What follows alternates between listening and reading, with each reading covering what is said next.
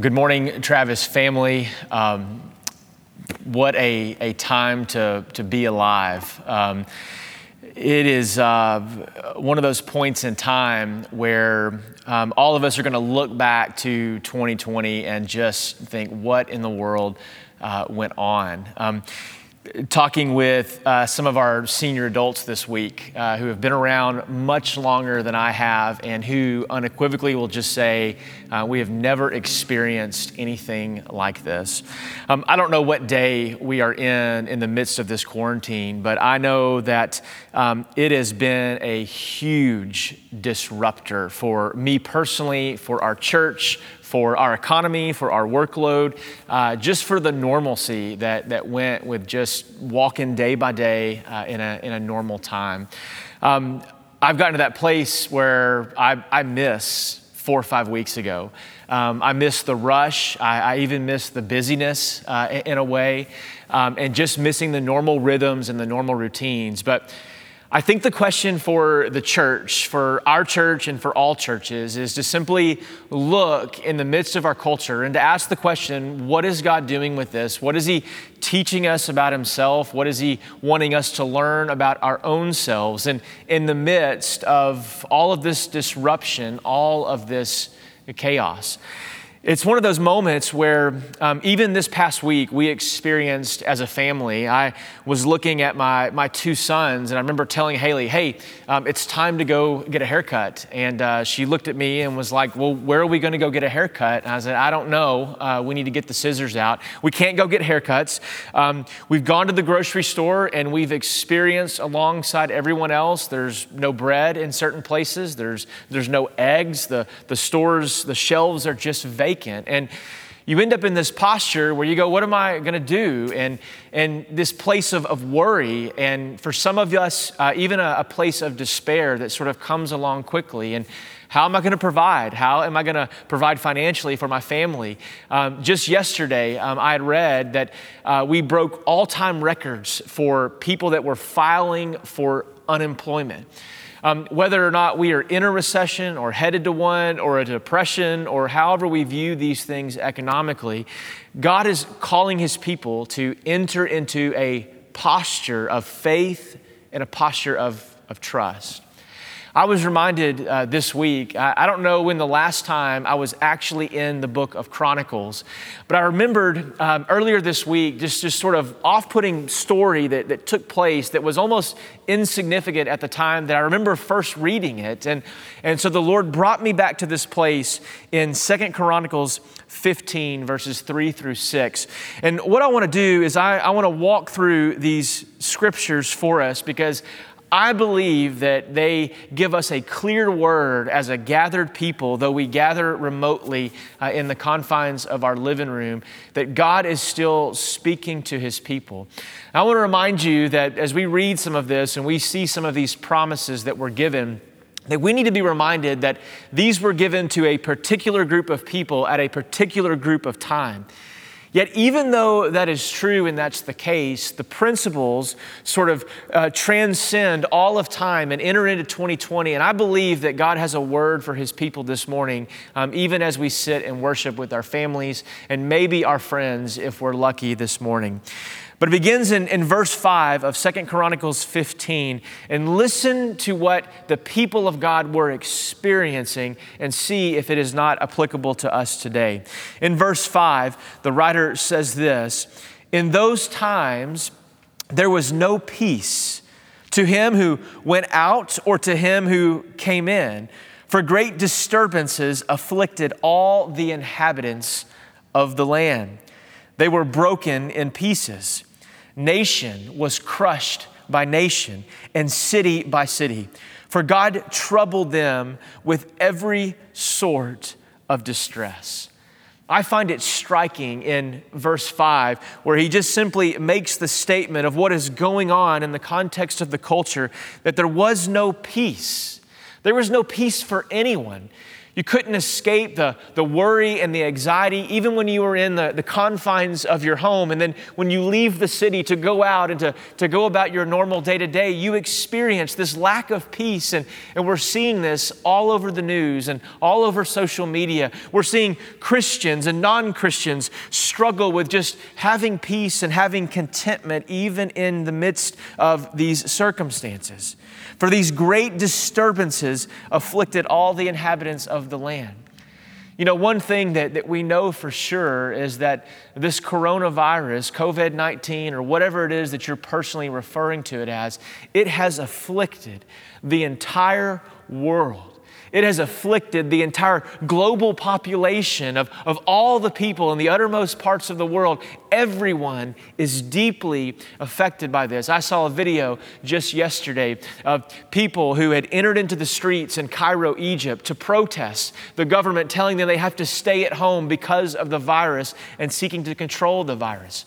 This virus has reached every part of our country, every part of our state, and here in our city, and even in our neighborhoods.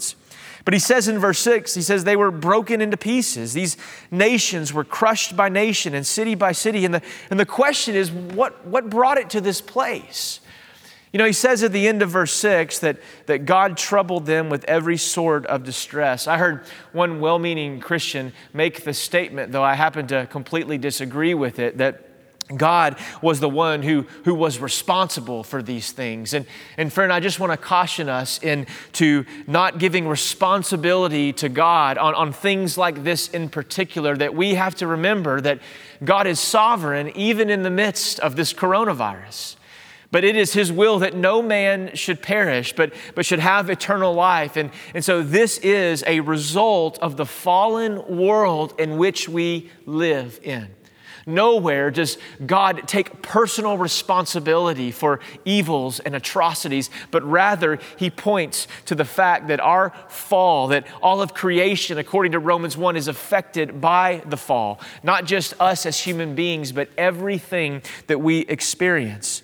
And though he says God troubles them with every sort of distress. And so we ask the question, just like the readers who were reading this book at the original time, what could have been the cause of this? Well, to answer that, we have to jump back up to verse 3 of 2 Chronicles 15, where he gives us really 3 reasons why this calamity has taken place. If you notice in verse 3, it says this: for a long time, Israel, or the people of God, they were without the true God. And they were without a teaching priest, and they were without the law. So there are 3 things that God gives us in the text. And he begins by just saying they were without the true God. And what this means is when the king came into the being in verse 15, King Asa, and he began to issue these reforms, he was actually a pretty good king by all the standards of most kings. But though he sought to reform the culture, the people of God and those that were far from God were still wicked. They were still caught up in their sins, and they were in a culture that worshiped many gods as opposed to the one true God. It was a culture at the time that is a culture that is similar to this day, that was caught up in idolatry. Now, you simply ask the question, well, what is idolatry? I would simply answer that by just saying that idolatry is anything that promises security or joy to your life apart from our God. Any way that we seek safety and refuge or joy and happiness or contentedness apart from our God, as He's been revealed in this Bible, has been called and declared, according to the Word of God, an idol. And I want to ask us this morning, as we worship with our families at home, how is God doing in uprooting the idolatry in your heart and in mine? There's a couple of things that I think we ought to know about idolatry and about this statement that they were without this one true God and worshiping the right God. Idolatry is one of these things that it engages the deepest longings of our hearts. Idolatry for the church is more often rooted in the emotions and the feelings.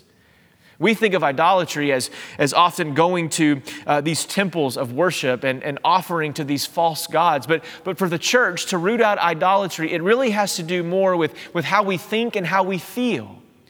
And often the idols that exist within our heart on whether or not we are worshiping the one true God or the God that has been revealed according to the Scriptures is what is it that our deepest longings and our deepest affections speak to. In other words, we simply ask the question, if I lost this thing in my life, would I continue to survive? Would I be okay if I didn't have this dream or this longing or this expectation filled? That question is a pretty good indicator for all of the church to be able to diagnose whether or not they are worshiping the one true God of the Bible, or rather they are worshiping not necessarily graven images, but images that have begun to take root in their heart. If I lost this thing, would I survive? But listen to this, idols also demand great sacrifices in our lives. Meaning that whenever we give our attention and our time, whenever we allow our hearts and our minds to become consumed with worry, to become consumed with doubt, to become consumed with the idea, does God really have my best interest in mind as I go through all of these things? Maybe you've lost your job this week, or you're wondering how you're going to pay your bills. Wherever it is that God finds you this morning, we simply must, as a people of God, come back to the place where we recognize what is it in my life that God is wanting me to give up. And maybe I've been trusting in my own ability, in my own talents, in my own resources. I mean, this is a moment that defines our culture on what is it that we are putting our hope ultimately in.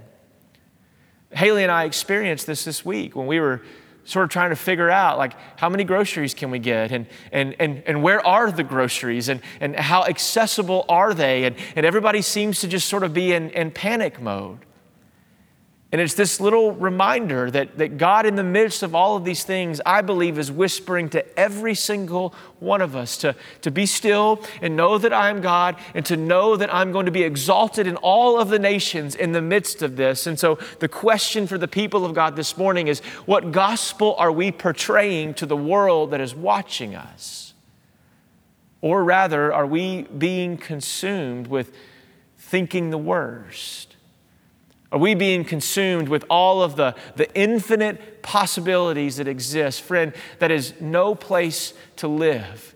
That is no place to be. That is no place to dwell. For the Bible tells us to think about what is true and noble and right and pure. Those things that are righteous, those things that are good, those things that are worthy. These are the things that we are to put our attention on. And these are the things that we are to focus.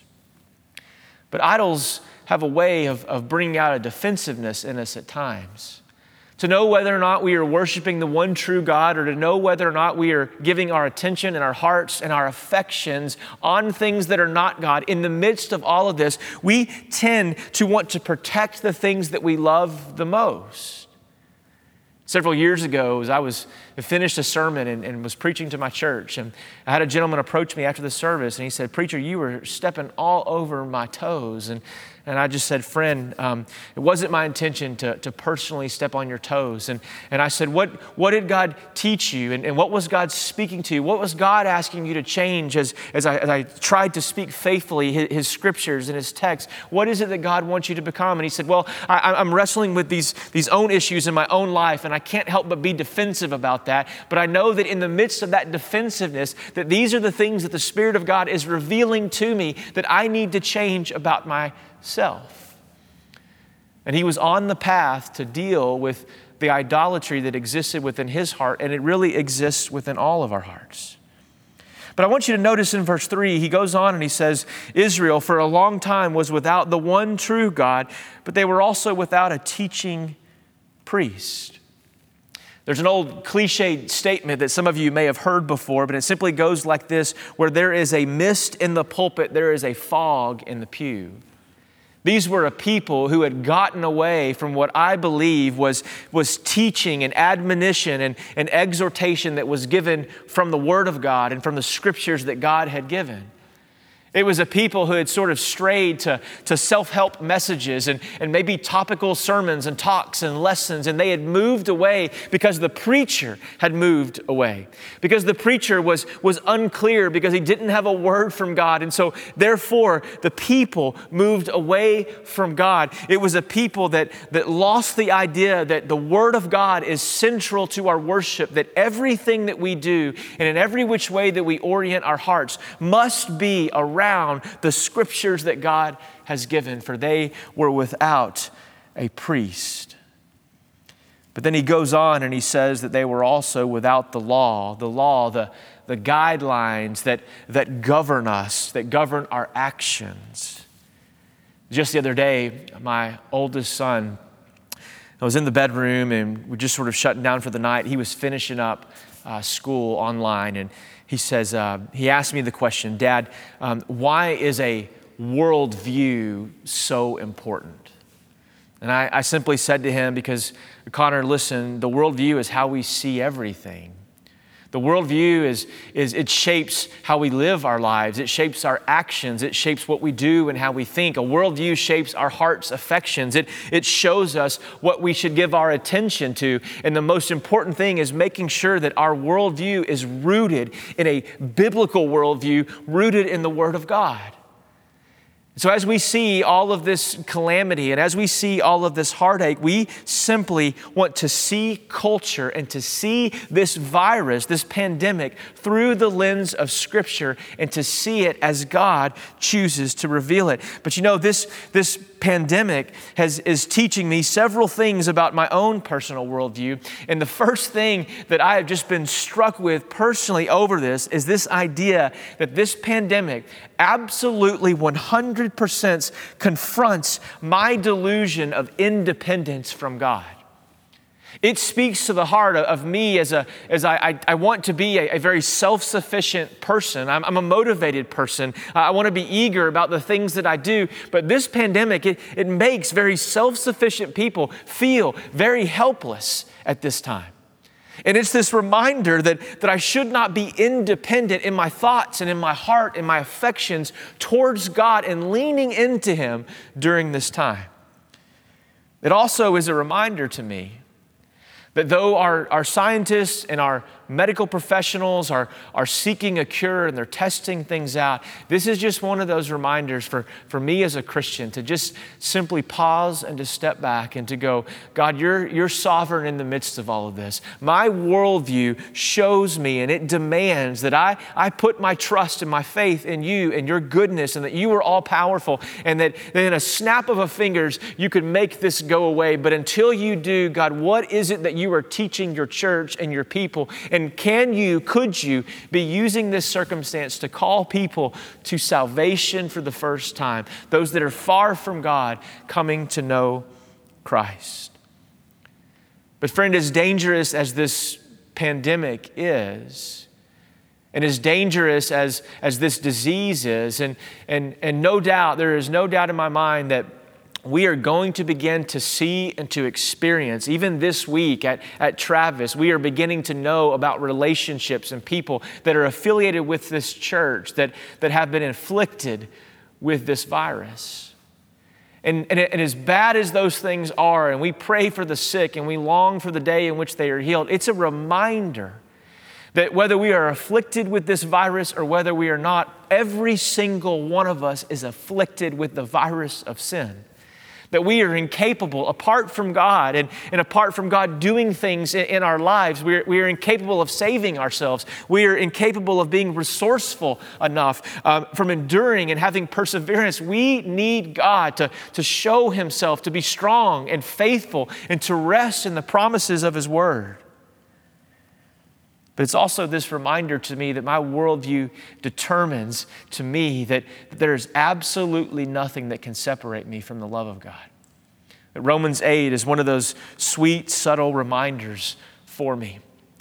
But you know, this text doesn't leave us with a people that God just says, you have all these problems, and He diagnoses these three things, and He doesn't give them the cure. And I want to bring us back to verse 4, where God gives the answer to what it is that permeates their culture. He says this in verse 4, but in their distress, it says, they turned to the Lord, the God of Israel, and they sought Him, and He was found by him. Friend, I believe with all my heart that what God is calling you and I to do this morning is the very thing that He called His people to do way back in the book of Chronicles, in their distress, in the midst of this affliction, to turn to the Lord, the God of Israel, and to seek Him, and to seek after Him, and to run to Him. Turning to the Lord, that little phrase, it just simply means this. It means pursuing a relationship while submitting to His authority in our life. Pursuing a relationship while submitting to His authority. One of the things that I'm learning in the midst of all of this, that summarizes what I think is happening in chapter 15 here in this book, but also is happening now within our culture, is God is allowing the distress in this world to create a deepening relationship with Him. In the midst of uncertainty and in the midst of chaos, He is seeking to bring about a closeness with His people. I've been married to Haley for over 15 years. I dated her for 3 years prior to that. I knew once she caught my eye, I knew that I needed to lock her down as quickly as possible, because I knew there were going to be other guys, friends and enemies at the school that we went to that were going to pursue her. And so I knew as quickly as I could what I had. I knew it very, very quickly. And we had been dating for a little while, but we were very careful in our relationship. We were very cautious. And on one of our dates, we had yet to hold hands or kiss or do any of those things. And so I took her ice skating. And my angle on this was I actually knew how to ice skate pretty well. I couldn't be a hockey player, but I could get on the ice rink and I could do my thing. And we got out there, and I decided that in the midst of all of that I really wanted to hold her hand. And I wanted a reason to hold her hand and an excuse to hold her hand. And so I got on the ice and I pretended that I didn't know how to ice skate. Now, she didn't really know how to ice skate very well, but I knew that if I pretended in the midst of chaos and in the midst of uncertainty and not being able to do that, I knew that it would therefore give me permission for her to draw close to me and that I would be able to hold Haley Zinkgraf's hand. And you know what? My plan worked. I was able to hold her hand. It was one of the greatest days because in that moment I knew that I was in love with her, that I wanted to be near her, that I wanted to hold her hand. And this simple little plot, and I've spent 15 years since then trying to deceive her and to trick her into a lot of different things. And we do these things, but in the midst of calamity, in the midst of chaos, in the midst of uncertainty, God wants to be near to His people. And friend, God is near to His people. Turn to Him, cry out to Him. Pray to Him, press into His presence, and let Him be God with us today. I love you so deeply. I cannot wait to see you again in person here at Travis, here on this campus, and to worship and to sing with you in person.